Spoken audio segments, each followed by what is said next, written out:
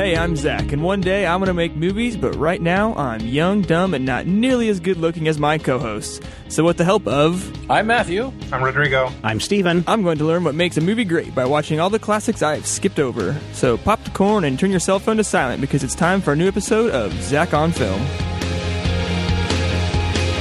Gather around the giant monolith, kids. Grab your haul unit and strap on your Velcro shoes because it's time to talk 2001: A Space Odyssey this week on Zach on Film. Hey, Zach. Hey, Steven. So you had the joy of watching 2001: A Space Odyssey while not under the influence of any drugs, correct? Yes. I did have the joy of watching this movie. There were no drugs involved. I might have taken some Dayquil. Not even any Mangria or Ruinum or anything like that? No. You know what? I was playing it pretty straight watching, and then I felt like I think I might have taken something towards the end. But then I realized that was just the movie. So give us a breakdown of what you know about 2001: A Space Odyssey. Stanley Kubrick. Yep, Stanley Kubrick. Many people may not know this. In fact, I didn't know this until recently. For whatever reason, just didn't pay attention. I always thought the movie was an adaptation of the book. Movie and the book were both written at the same time by Arthur C. Clarke and Kubrick, and the movie came out first with the book a couple months later. Look at that. And it was originally supposed to be credited, the movie with Stanley Kubrick and Arthur C. Clarke, and the book was supposed to be credited to Arthur C. Clarke with Stanley Kubrick, but the book only came out with Clarke's name on it. Interesting. So we'll just kind of run down the story, if you want to call it that, of 2001 really quick.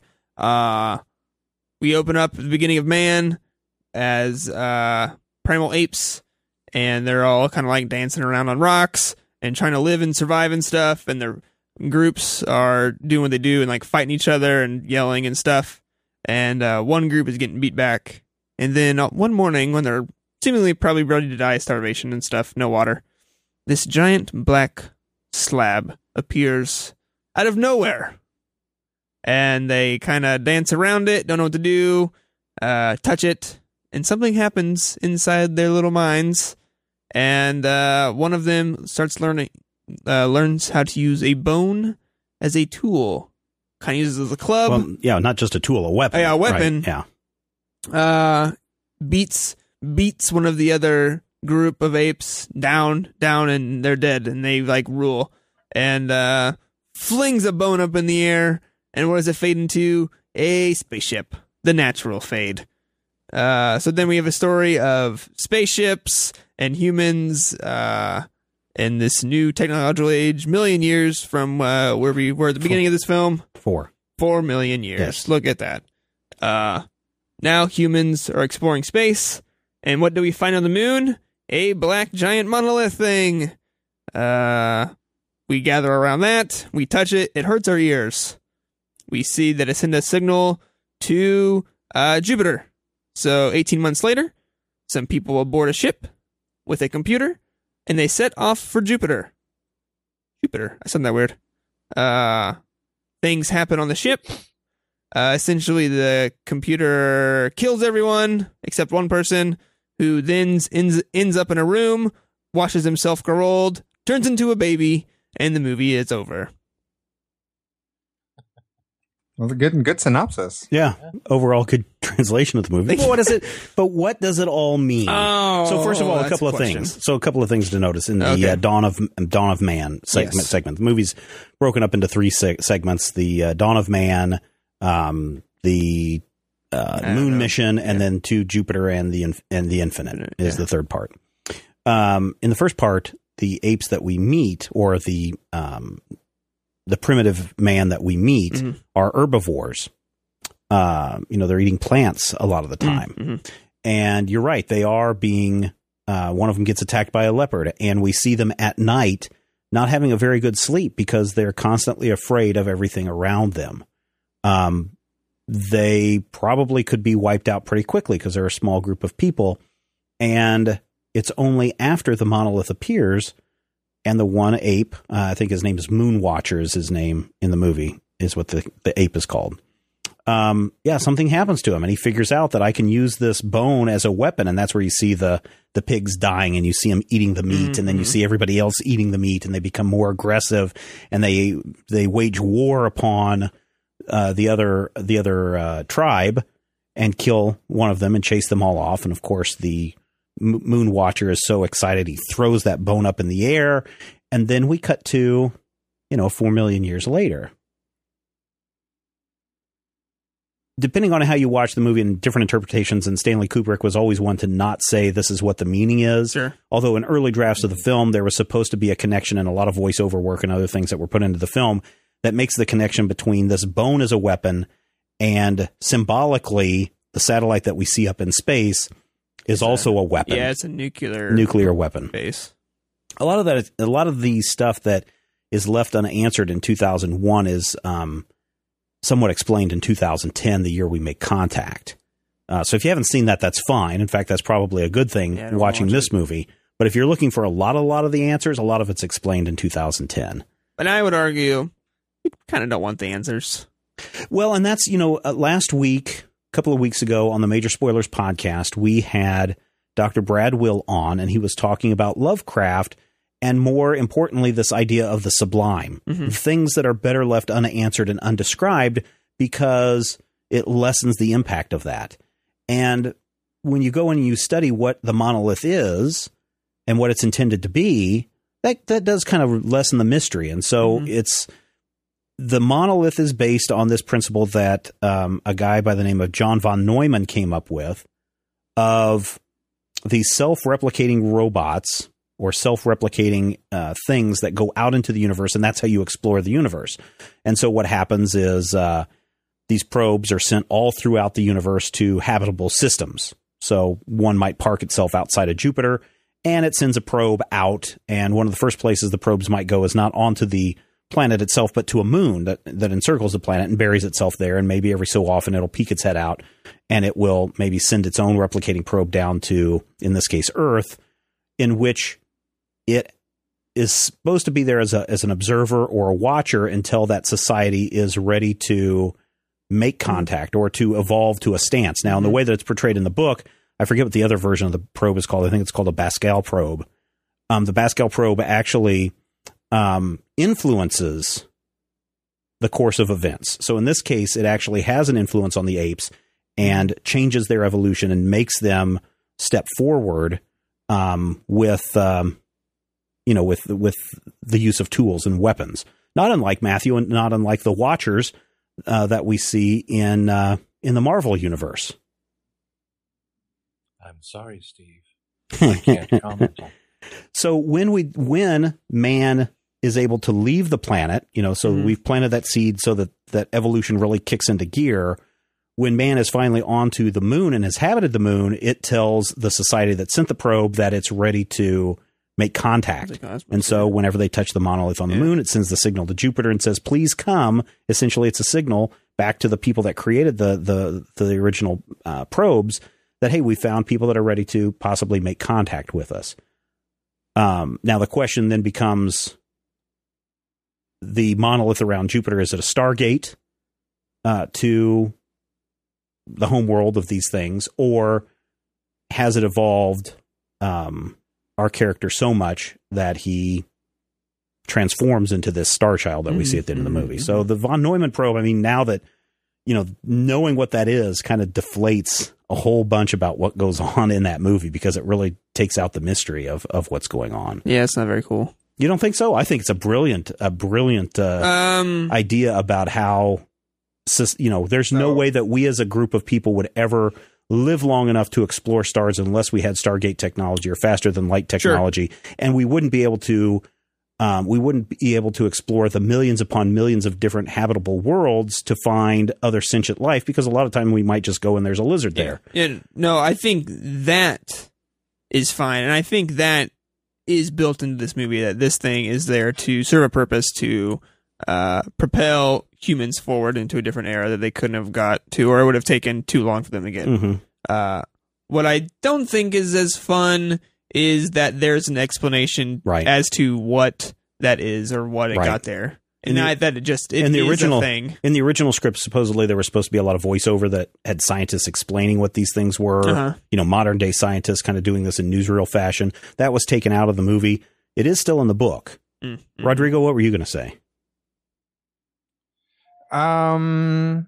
Was this so? This is in the book, right? A lot of the in the book, in the way that it evolves in the book, is that the alien culture has evolved so much that it's actually transformed themselves into these machines, which are the monoliths that then go out. Mm-hmm. But the John Van Neumann probe has been around, I want to say, since the 1940s or 50s, something like that. Right.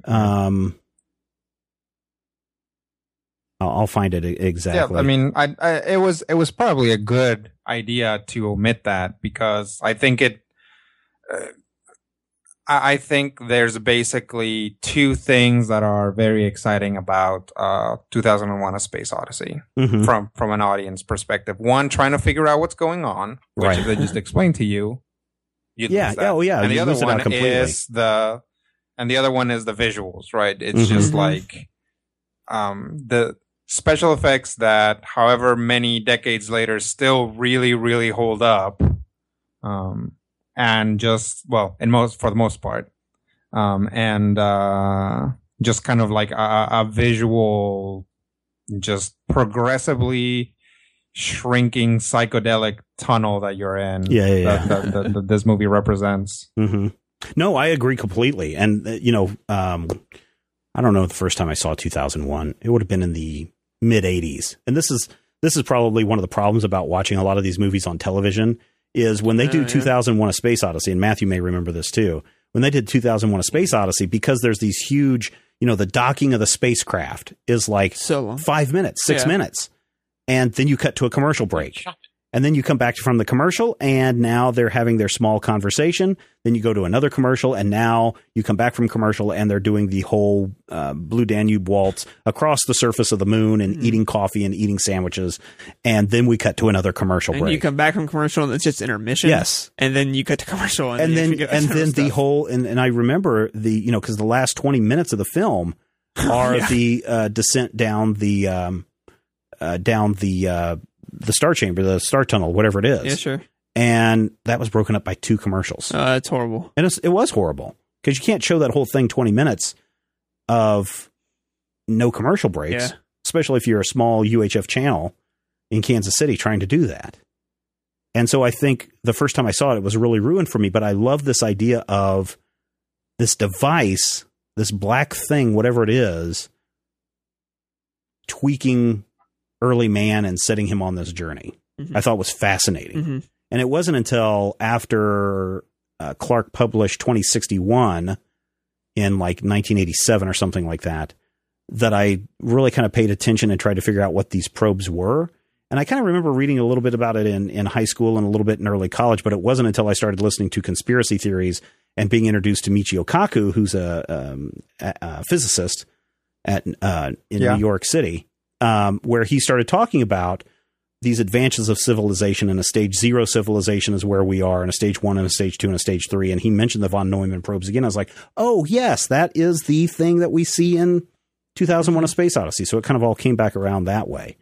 I don't think myself, and again, maybe it's changed for you now that I've explained some of the things. It only makes that movie more fascinating when you realize that there's so much science in this fiction. Matthew, what do you think about that? There's so much science in this fictional tale. I will tell you a story. Okay. I came to this movie after being super familiar with 2 other things which informed the way I read this movie. The first was the earlier writings of Arthur C. Clarke. There was a time in my, early tweenish years when I was a sucker for your Bradbury and your Clarke and your Ben Bova and the like. And I had read Arthur C. Clarke's stuff, mostly short story type stuff. But when I came into this, I had also read the 10-issue run of Jack Kirby's 2001: A Space Odyssey comic book from Marvel, which is woo-hoo-hoo. Yeah, but talk about crazy. In that comic, what they did was they took the one concept, that the monolith represented a point where something was about to make an evolutionary leap forward, and kind of put it on an individual level. So when I saw this movie, knowing that 2001: A Space Odyssey is the place where Machine Man originated in the Marvel Universe, and the whole story of this automaton gaining sentience, and, you know, with a little help and input from the Black Monolith, I went into this movie thinking, okay, I think I have kind of an idea of what it was, but I always watch this movie with a wonderful sense of what the hell? Yeah. And I really love that. I love the fact that, yes, there's a lot of science here, and there's those beautiful sequences where they're simulating weightlessness, and there's bits and pieces. You know, for me, I enjoy freaking out the child by doing the HAL 9000 voice. She'll be like, and I'll be like, what are you doing, Dave? And it totally freaks her out. She'll start screaming until I stop doing the voice. But when you sit down to watch this movie, I think your expectations play into it. If you expect this movie to give you a linear story and say, these are these strange mysteries, and this is how we look into them, and at the end, this is what those strange mysteries were, you're going to be quite disappointed. But if you come in from the expectation of, I kind of know a little bit about Arthur C. Clarke, and I kind of know a little bit about Stanley Kubrick, and I kind of know where Jack Kirby went nuts over here, you can sit and watch this film and go, holy crap, that was just utterly baffling in the most wonderful way possible. Yeah, we're looking right now at one of the Jack Kirby pages, the part where he actually goes through the Stargate, and it's just an insane mix of color and light in there. It's one of those things where, and I really like the kind of the, what's the word I'm looking for? The progressive symbology. But more importantly, knowing and finding out today, actually, that Clarke and Kubrick created this kind of at the same time. Yeah, they collaborated. Clarke the novelist did a pretty awesome novel, if you've read it. And Kubrick, the filmmaker, made this amazing, just colossal bazoogie of a film. And then Jack Kirby, the comics genius, went off and took that and made this comic that's a transformative psycho experience. Knowing that, I wonder if it's not the source material working its way through, the minds of these people. You can take that as maybe these things really do exist. And guys like Kirby and Kubrick, they touched the monolith, and that's why they're preparing us for the next level of awesome. And then Star Trek 7 comes out soon. It's wonderful to see what different people have come up with from that little weird conceit that either is or isn't in the material, depending on when you read it. I would be really freaked out if 2001: A Space Odyssey was the first draft of the story they just came up with, that Clarke and Kubrick were like, oh, okay, this is the story we want to tell. And it ended up being this movie. But they worked on this movie for they worked on the story for a long time. 4 or 6 years. Yeah. And in the middle of this film, crazy special effect shots, just practical stuff. Right. That's just blowing my mind. I said, there has to be a Cinefex issue about this. Yes. So movie ends. I grab my iPad, download issue 83 or something from 2001 over this, and it is a 70-page article that I'm not even close to finishing yet, detailing all that went into making this movie. And people described work on the set, especially kind of in the first year or two, that they would work all day over in their set in London, and they would discuss at the end of the day, and they would just decide what they were going to do tomorrow. They would rewrite script. They would all just be saying, oh, okay, now we're changing everything.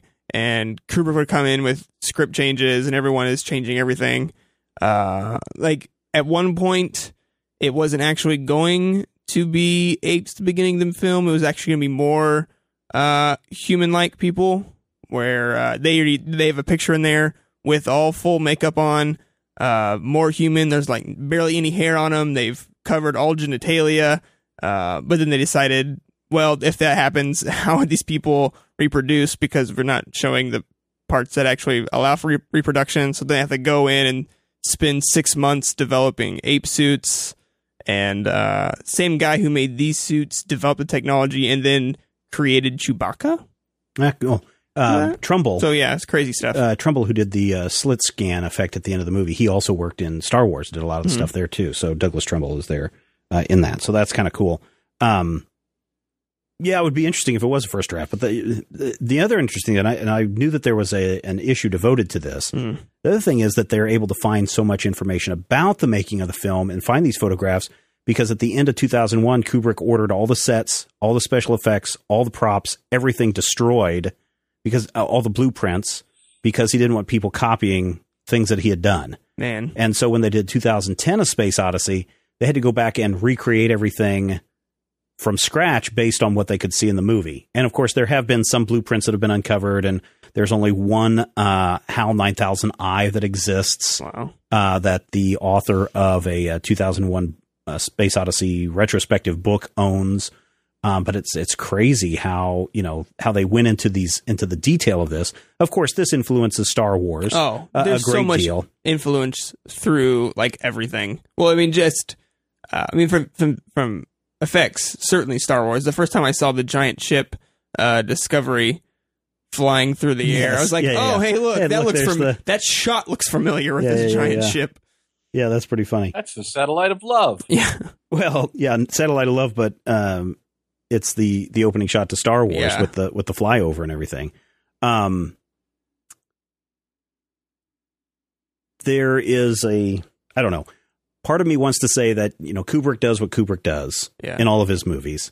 But this one, it's where he just basically has control to do whatever. And I think some people don't like this movie because it seems so slow and there's so very little dialogue that happens in this movie. I bet there's less than 20 minutes of actual dialogue in this whole movie. And it's about 2 hours long. Oh yeah, it's like 2.5. And you've got like this just huge expanse of shots of spaceships flying over planets and things in space and fixing a transmitter and pulling things back. And people are like, why are we even seeing this? And I think that goes back to the two things: so much science in this science fiction movie, and the fact that if you're Kubrick and you're developing all this stuff like a rotating set, the centrifuge that spins, and you want to do some cool stuff, then you're going to put as much of that up on the screen as you possibly can. Yeah. So, the whole running shots inside the space station and all the cool things that are happening with the floating and wire work and everything,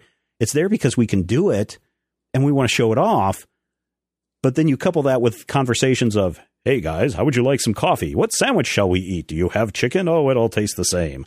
Also kind of shows in the storytelling.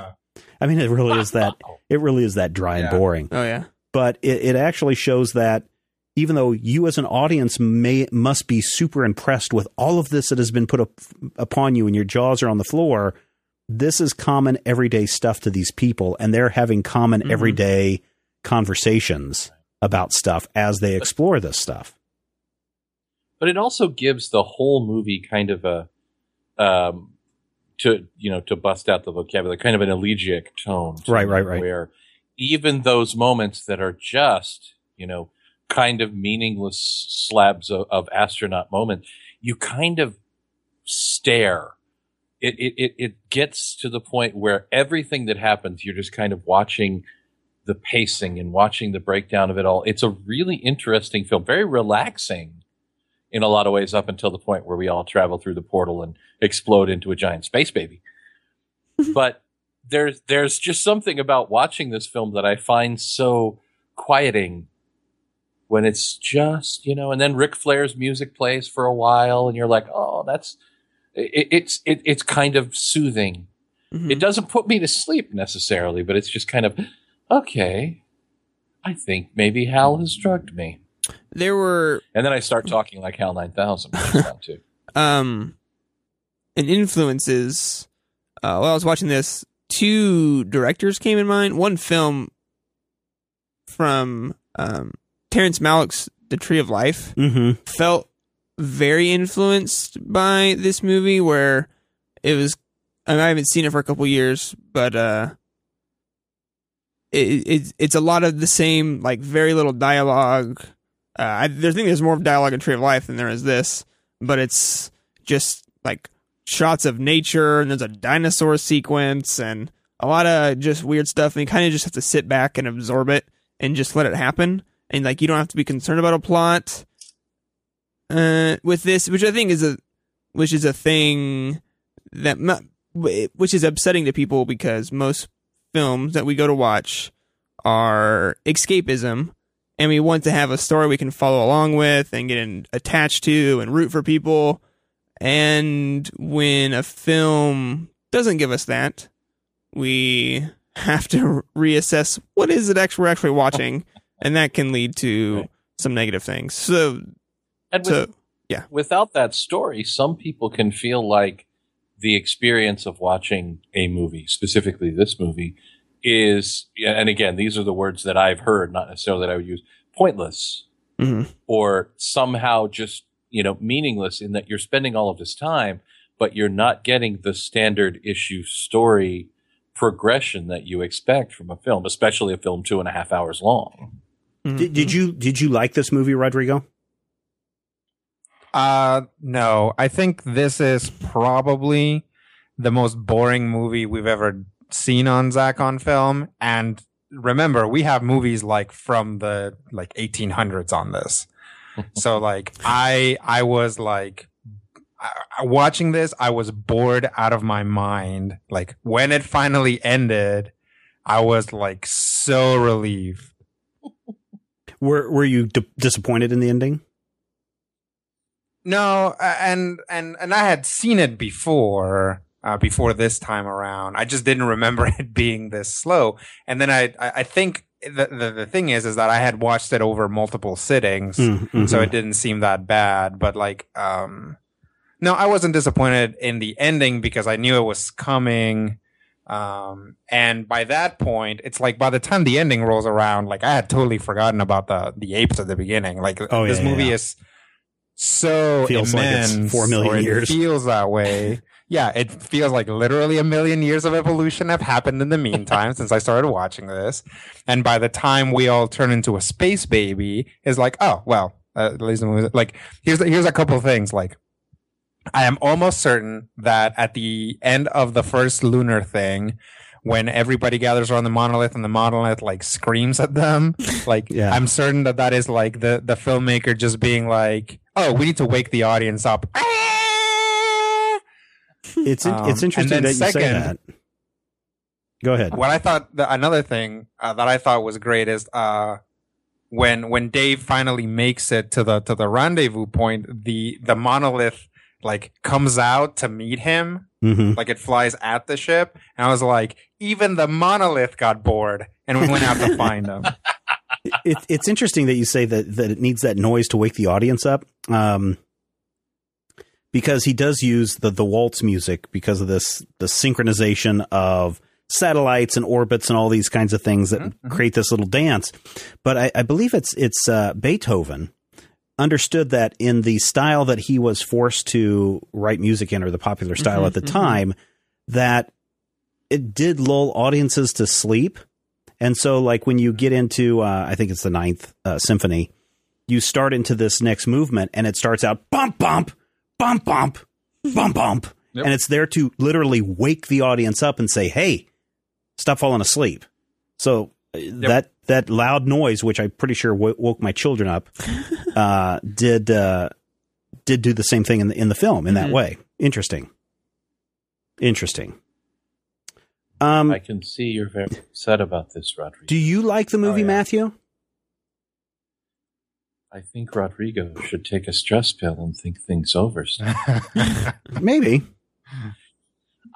This is one of those films that I like, but I don't love. There are films that I look at and I think of, that's my movie. That's my movie. Sure. When the black hole comes on, I'm gonna sit down. I'm gonna watch the black hole every time it comes on. So twice in the last 15 years.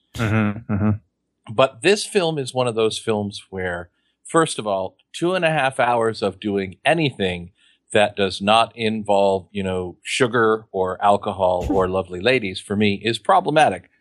But more importantly, this is a film that I've seen at least 8 or 9 times. At one point, I had to watch this film as a master control operator and run commercials during it. And it's a film that each successive airing has been about as successful, where I'm into it, but I kind of feel Rodrigo's frustration, and I find myself really enjoying the third segment. And the first segment is kind of okay, and of course it's relatively short. And there are bits and pieces of it that I'm just like, I would never have done that.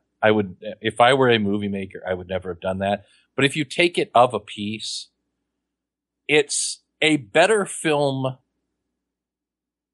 watching experience than I ever remember, if that makes sense.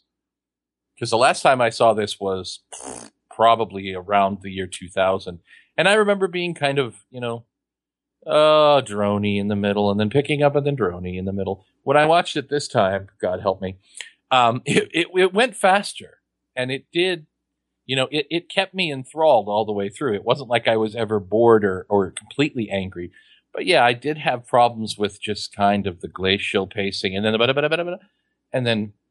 but after a while, it just kind of started feeling like an orchestral piece where they'd go dun dun dun dun, and then dun, dun, dun, dun, dun, which is always fascinating for me. So it's one of those films that is structurally fascinating, and the experience of watching it is fun. I do like bits and pieces of it. I can't say I don't like this movie, but if you were to say to me, do I like it? The answer is probably. I wonder. I love Talking Like HAL 9000. That's what I like. I wonder if Kubrick hadn't been married to the Blue Danube waltz, and he was able to use something else, or just use theremin sounds the entire time, if the movie would have been shorter. Because if you edit it out and you edit out all the really long shots of spaceships floating across the surface of the moon, which honestly is 10 minutes, if you edit down that docking sequence, if you edit down some of the stuff that's going on inside the Jupiter 1 mission, I forget what the name of the ship is, but you edit some of that stuff down, Discovery 1.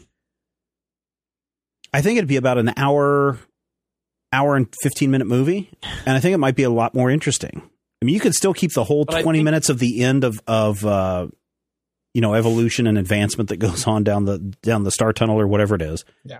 And I think it would be much more interesting, and people would be like, wow, this is really a fascinating film. But I kind of agree with you that it does seem to become very tedious and boring. I think it would be less memorable.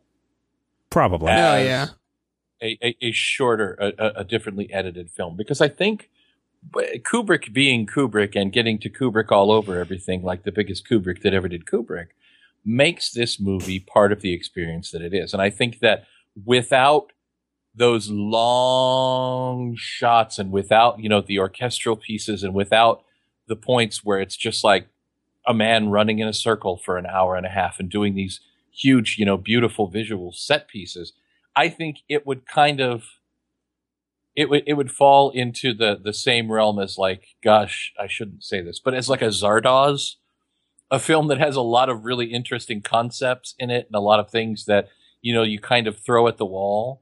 But the way this movie comes together, I don't necessarily want to sit down and spend 2.5 hours watching a science fiction movie.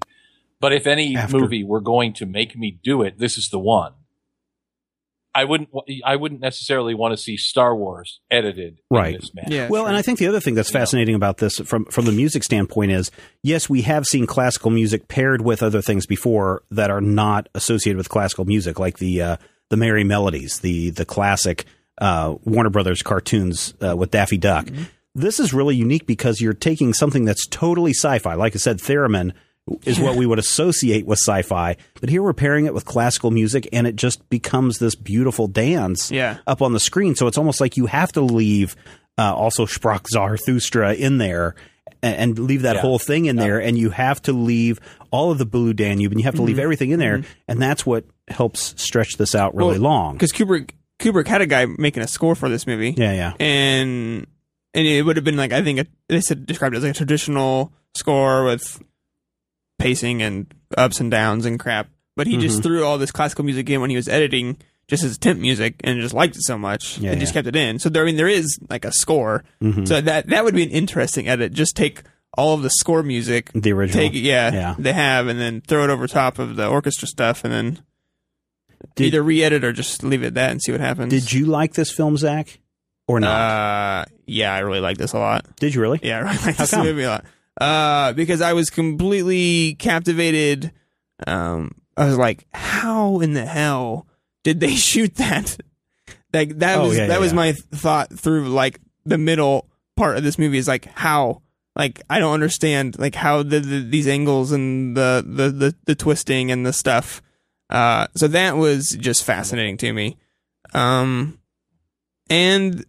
every once in a while, I'm in a right mood, and I kind of like a movie that just draws things out without talking.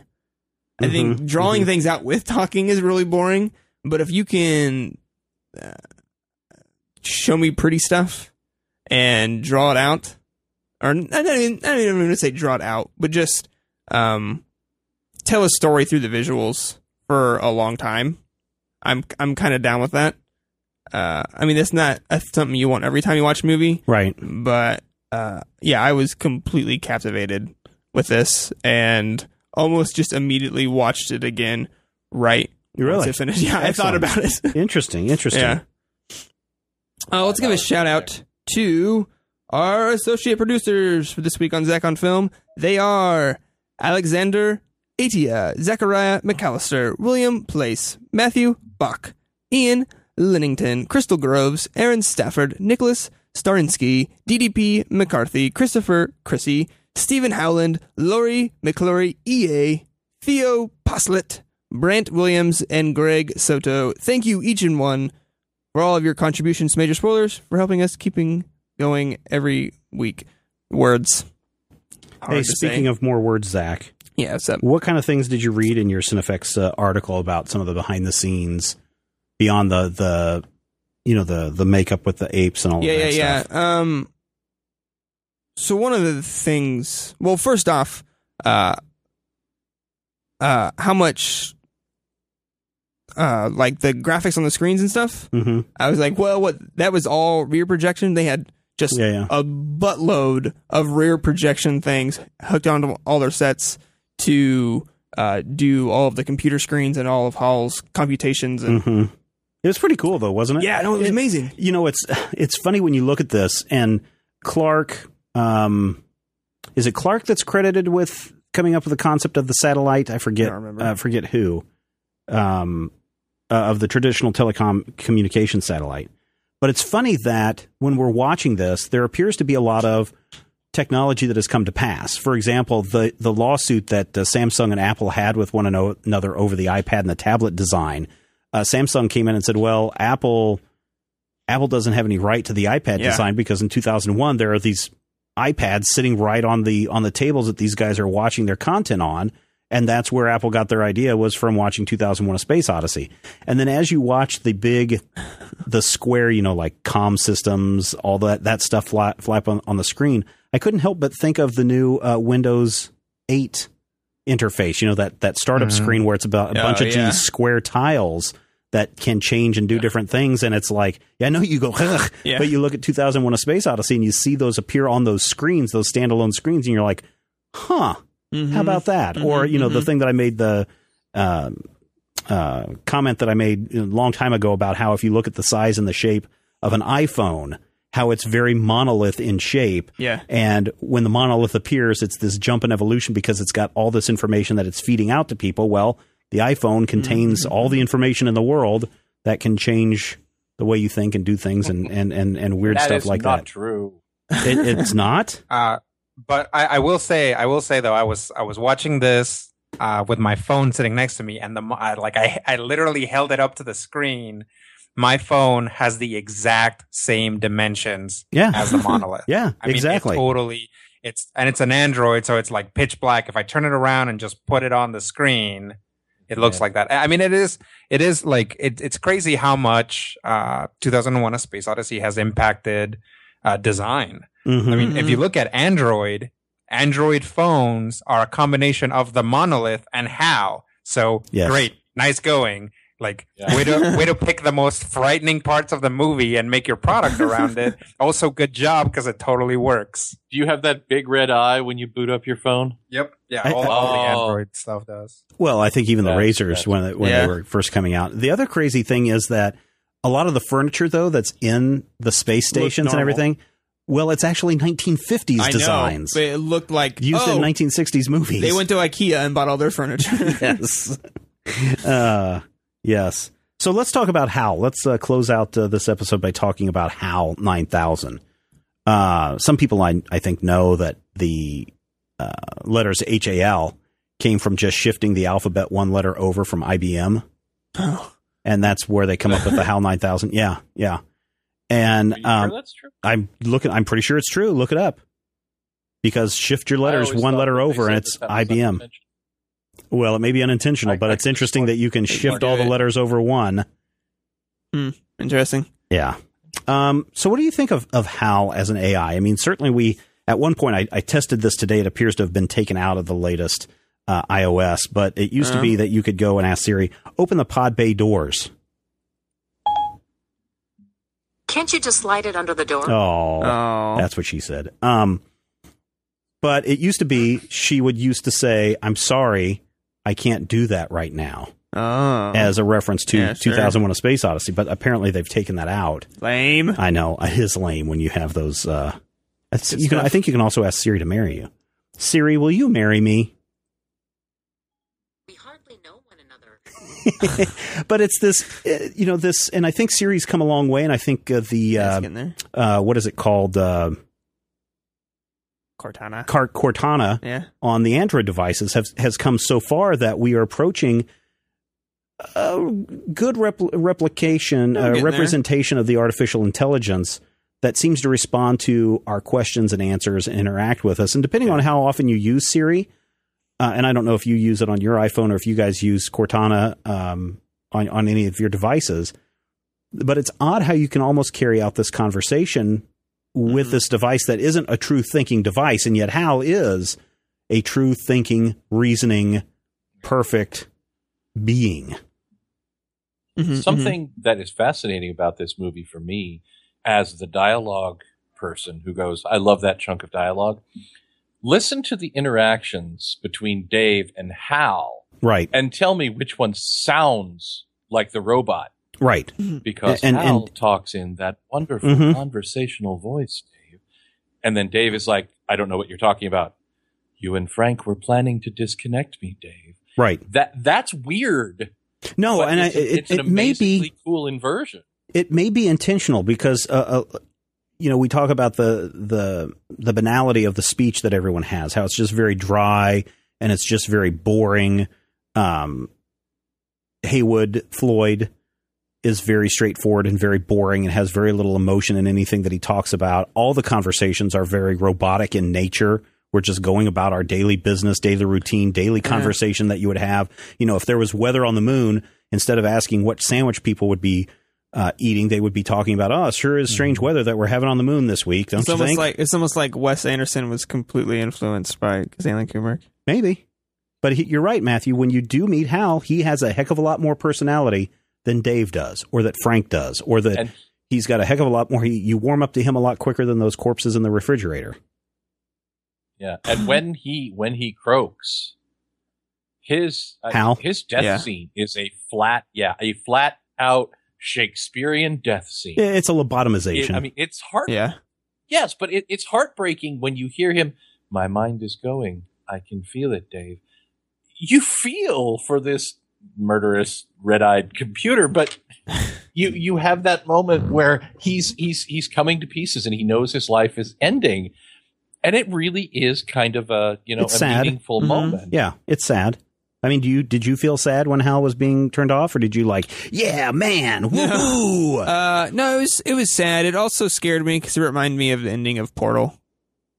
Oh, okay. He taught me to sing a song. Her is now out on the Portal, iTunes. If you Portal, hugely Portal. Influenced by 2001. I mean, yeah. If you look at not just the characters in Portal, but also a lot of the design of Portal is hugely influenced by 2001. Yeah, and a lot of our major fictions. I mean, not just major fictions. I mean, major everything is influenced by this movie. I mean, The Simpsons have riffed on 2001: A Space Odyssey 1.5 million times, and I see people that I know have never seen 2001: A Space Odyssey, Zach, sit there and go, Homer in space getting hit on the head by the Fox satellite, and have no idea that that's a reference to 2001: A Space Odyssey. Yeah. And yet it's become so ingrained in our culture that I don't think you can escape what this movie has done to culture, and I don't think you can escape what it's done to movie making. I mean, a huge. I think the biggest indicator of that is that also Sprague Zarathustra is a huge piece. I mean, it's a piece that is incredible, but it is completely tied to 2001: A Space Odyssey. Right. If you hear also Sprague Zarathustra on TV or anything else, it's probably making a reference to 2001: A Space Odyssey. Or Ric Flair. Yeah. Or Ric Flair. So I wonder. Although Ric Flair is in fact making a reference to 2001 when he uses this music. Yeah. So, I mean, yeah, that's a good point. I wonder, Zach, what do you think of Hal and his actions on the Discovery? I think that I don't know. I mean, is it so? What causes Hal to do that? What causes Hal to murder? Well, he thinks the humans are going to screw it up. What's the problem, Sam? He thinks they're going to screw the crap up, and then they figure it out, and then he wants to kill them. Yeah, that's the biggest problem. And does it come out completely and clearly in the movie that Hal was given two different sets of orders? It's referenced because every time Dave or Frank start to mention the mission and they want to talk about the mission, and at one point they're confronting Hal directly and they're saying, Hal, we've been hearing these rumors, and why were the scientists put to sleep before they were put on here? Do you know something that we're not that you're not telling us? Oh, I'm sorry. There's a failure with the telecommunications satellite. You should go check that out. He's changing the subject. He's changing the subject intentionally, and I think, in a sense, and again, this is spelled out in 2010. If you've seen this, Hal essentially becomes schizophrenic because he's given two different sets of orders and he's expected to carry them both out, and he can't. And the only solution is to remove the middleman. The one set of orders is deliver these people safely to Jupiter, but don't tell them what the mission is. And the second part is make contact with the monolith at all cost, in a nutshell. And so he's got these two conflicting orders of, what am I supposed to do? And I'm going to kill you all. But that's the thing. He kills them so he doesn't have to lie. Right. Because he has his mission is to be infallible, to be correct, to give the information. And, he's put in a situation where he can either break his prime directive or he can find a way around it. And, he's clearly not, an android with the Asimov's law. I think it's Asimov who has the three laws. Asimov's three laws, which they've said really wouldn't work anyway. It's actually, when we say he's, the most animated and the most human speaking character, he also has that moment where he has the very human break from reality when he's faced with something that he can't quite comprehend or that he can't put together. He has that schizophrenic break and just kind of thinks, all right, I'll kill them and everything will be fine, Zach. Yes. Yes. He taught me a song, Zach. It's called Baby Got Back. Would you like to hear it? Please, no. I like big butts and I really think, Zach, 2010 kind of removes all the mystery from 2001. Yeah. But I think it's Have you read 3001? I've not read 3001. I didn't know there was a 3001. I ended with 2061, where Floyd is now like 100 years old, and they take him to Europa to find out, why is there suddenly these life forces and his interaction with the new life on Europa, and it's pretty cool. But 3001 is relatively recent. Yeah, I think it was like 98 or something like that. Yeah, 3001 actually, I think, Well, I don't want to spoiler it for people, but it I'm brings probably Hal not going to back read in it. a very okay. Hal and Dave are merged into one being, and they sort of show up in sort of a woo-hoo. I think that's kind of touched on in 2061, though. I'm pretty sure that, and again, it's been years since I read that book, almost 30 years. They show up, and they're in the monolith. They actually, I believe, become a character. It's weird. That's really weird. And again, that book is like 15 years old, so yeah. I can sort of spoil it. Yeah. No, that's fine. You might. It's a totally different director in 2010, but you might want to watch it and just see what happens. Haywood Floyd comes back, obviously, played by Roy Scheider. It's We're more going to need a bigger space boat. Yeah, basically. And it's got John Lithgow in it and a couple of other people. I think it's got Dr. Pulaski in it, if I remember correctly, from Star Trek. Maybe not her. Wow. Let me see. 2010. Year we make contact. Let's go over the IMDb. I thought she was the female lead in that. Oh, no, that's Helen Mirren. Sorry. Totally Helen different Mirren person. Is much better. Yeah. I love Helen. Totally different person. But again, it's also been Helen about 20 Mirren years since I've seen that movie. 5 times better than Rosalind Shea. Yeah. Jeez. So I'm offended now. What? I don't know. Maybe I'll check it out. What did you learn from this? What do you want to take forward with this?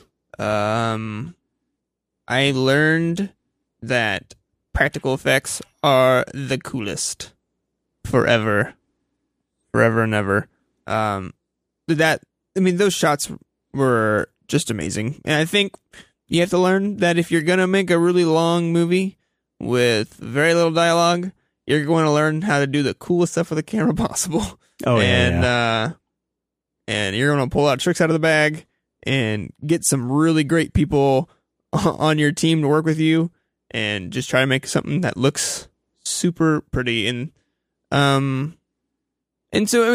I really do like these kind of movies that just kind of allow you to sit and assess how a piece of art made you feel, and just because I don't think out of like all the art forms, movies don't always give that to you all the time.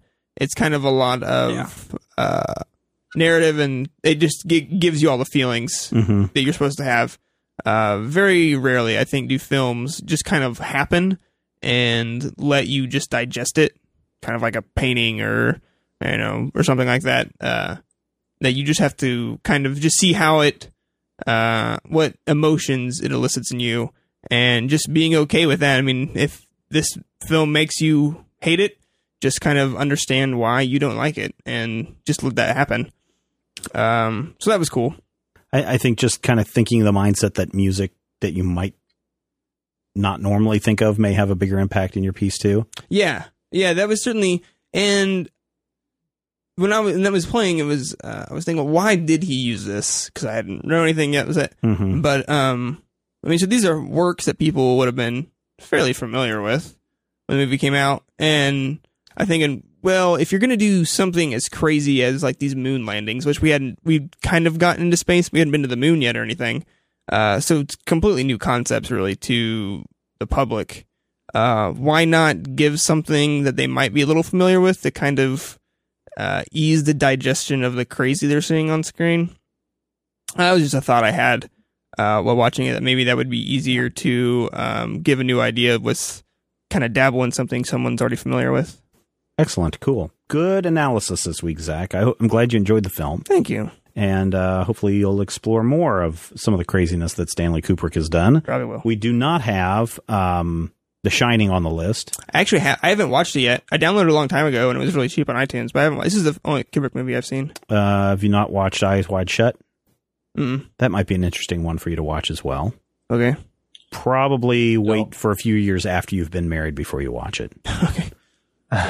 Don't watch it. I know. I was reading stuff about Kubrick one time. Like they had a museum, a traveling museum they had in LA, and they were talking about lenses he used, and he had a lens from that NASA used to use on one of his. He built a rig to use, and it's like the smallest depth of field anyone's like ever used in a movie before. There is a great conspiracy theory movie that that they put together, and I think they had Kubrick's Room blessing on this. No, not Room 237. That's about The Shining. The Shining. Right. But there's one about this conspiracy theory that Kubrick helped do the moon landing, fake the moon landing. Yeah, I've heard that. And they've got all these interviews and different people that come on, and it's totally faked. Mm-hmm. And I'm pretty sure it's got Kubrick's blessing, and he may have even participated in it. But it's just totally blows people's mind. It's like, yeah, Kubrick did all that stuff in 2001. Of course he would have been able to fake the moon landing. And here's proof. And look, he worked with NASA to design this lens. In Room 237, because they just basically it's just like 20 people giving their read on The Shining and what The Shining's about, right? Right. One of them is saying, one of the guys that they interview is probably one of the guys from that movie. And he basically says that The Shining is Kubrick tipping his hand. It's like his victory lap after having, faked the moon landing. And the weird thing, like the great thing about this is kind of like the way that, Dark Side of the Moon and, The Wizard of Oz sync up is like what this guy's thesis is that there are like Kubrick follows The Shining, the book, The Shining, very closely, except in certain parts. And if you look at every part that the movie deviates from the book, that is like a clue. So you analyze that scene and it'll show you like, it's like, oh, all those little squares, like those little hexagons, that's like the exact same pattern as like Cape Canaveral. Well, or it's the exact same pattern of the inside of the Discovery ship. Yeah. I mean, it's great because a lot of the things clearly Kubrick probably didn't have a lot of control over because he went to this hotel to do it. Right. But it's like, it is fascinating. I love that. I really love how somebody can take that read and just piece all these things together. And on the one hand, it makes no sense. And on the other, if you just let yourself like step out of your own brain for a second, it makes total sense. Mm-hmm. And it's really brilliant in how somebody can piece something like this together. Yeah. Good time, Zach. So explore some more about Stanley Kubrick. Yeah, I think you will enjoy it immensely. I'm going to. So it was a good movie. Hopefully you guys will enjoy it. Also, that's going to finish this episode of Zach on Film for this week. Make sure you head over to majorspoilers.com where you can give all your thoughts on 2001: A Space Odyssey and the podcast posting page. While you're at majorspoilers.com, click on that Amazon.com link where you can go buy your very own copy of this, or maybe a new Android phone if they sell those on Amazon. I'm sure they do. A Blu-ray player, a new TV. None of it will cost you any extra, but a little bit will come back to Major Spoilers to keep us going week after week. So next week, we will talk George Lucas's American Graffiti on Zach on Film. Another thing about that one, Zach, music also plays an important role I've heard in that movie, just like in this one. Interesting. Haven't we done American Graffiti? No. We wouldn't do it again. Silly. We've talked about it before. What did we do? We did Die Hard.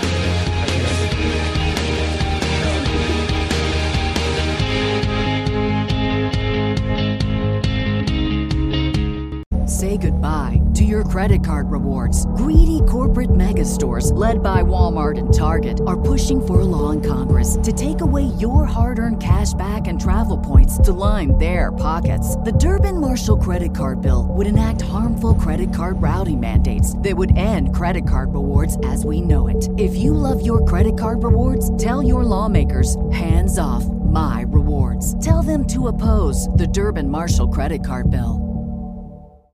As humans, we're naturally driven by the search for better. But when it comes to hiring, the best way to search for a candidate isn't to search at all. Don't search, match with Indeed. When I was looking to hire someone, it was so slow and overwhelming. I wish I had used Indeed. If you need to hire, you need Indeed. Indeed is your matching and hiring platform with over 350 million global monthly visitors, according to Indeed data, and a matching engine that helps you find quality candidates fast. Ditch the busy work. Use Indeed for scheduling, screening, and messaging so you can connect with candidates faster. And Indeed doesn't just help you hire faster. 93% of employers agree Indeed delivers the highest quality matches compared to other job sites, according to a recent Indeed survey. And listeners of this show will get a $75 sponsored job credit to get your jobs more visibility at Indeed.com/podcast. That's Indeed.com/podcast. Terms and conditions apply.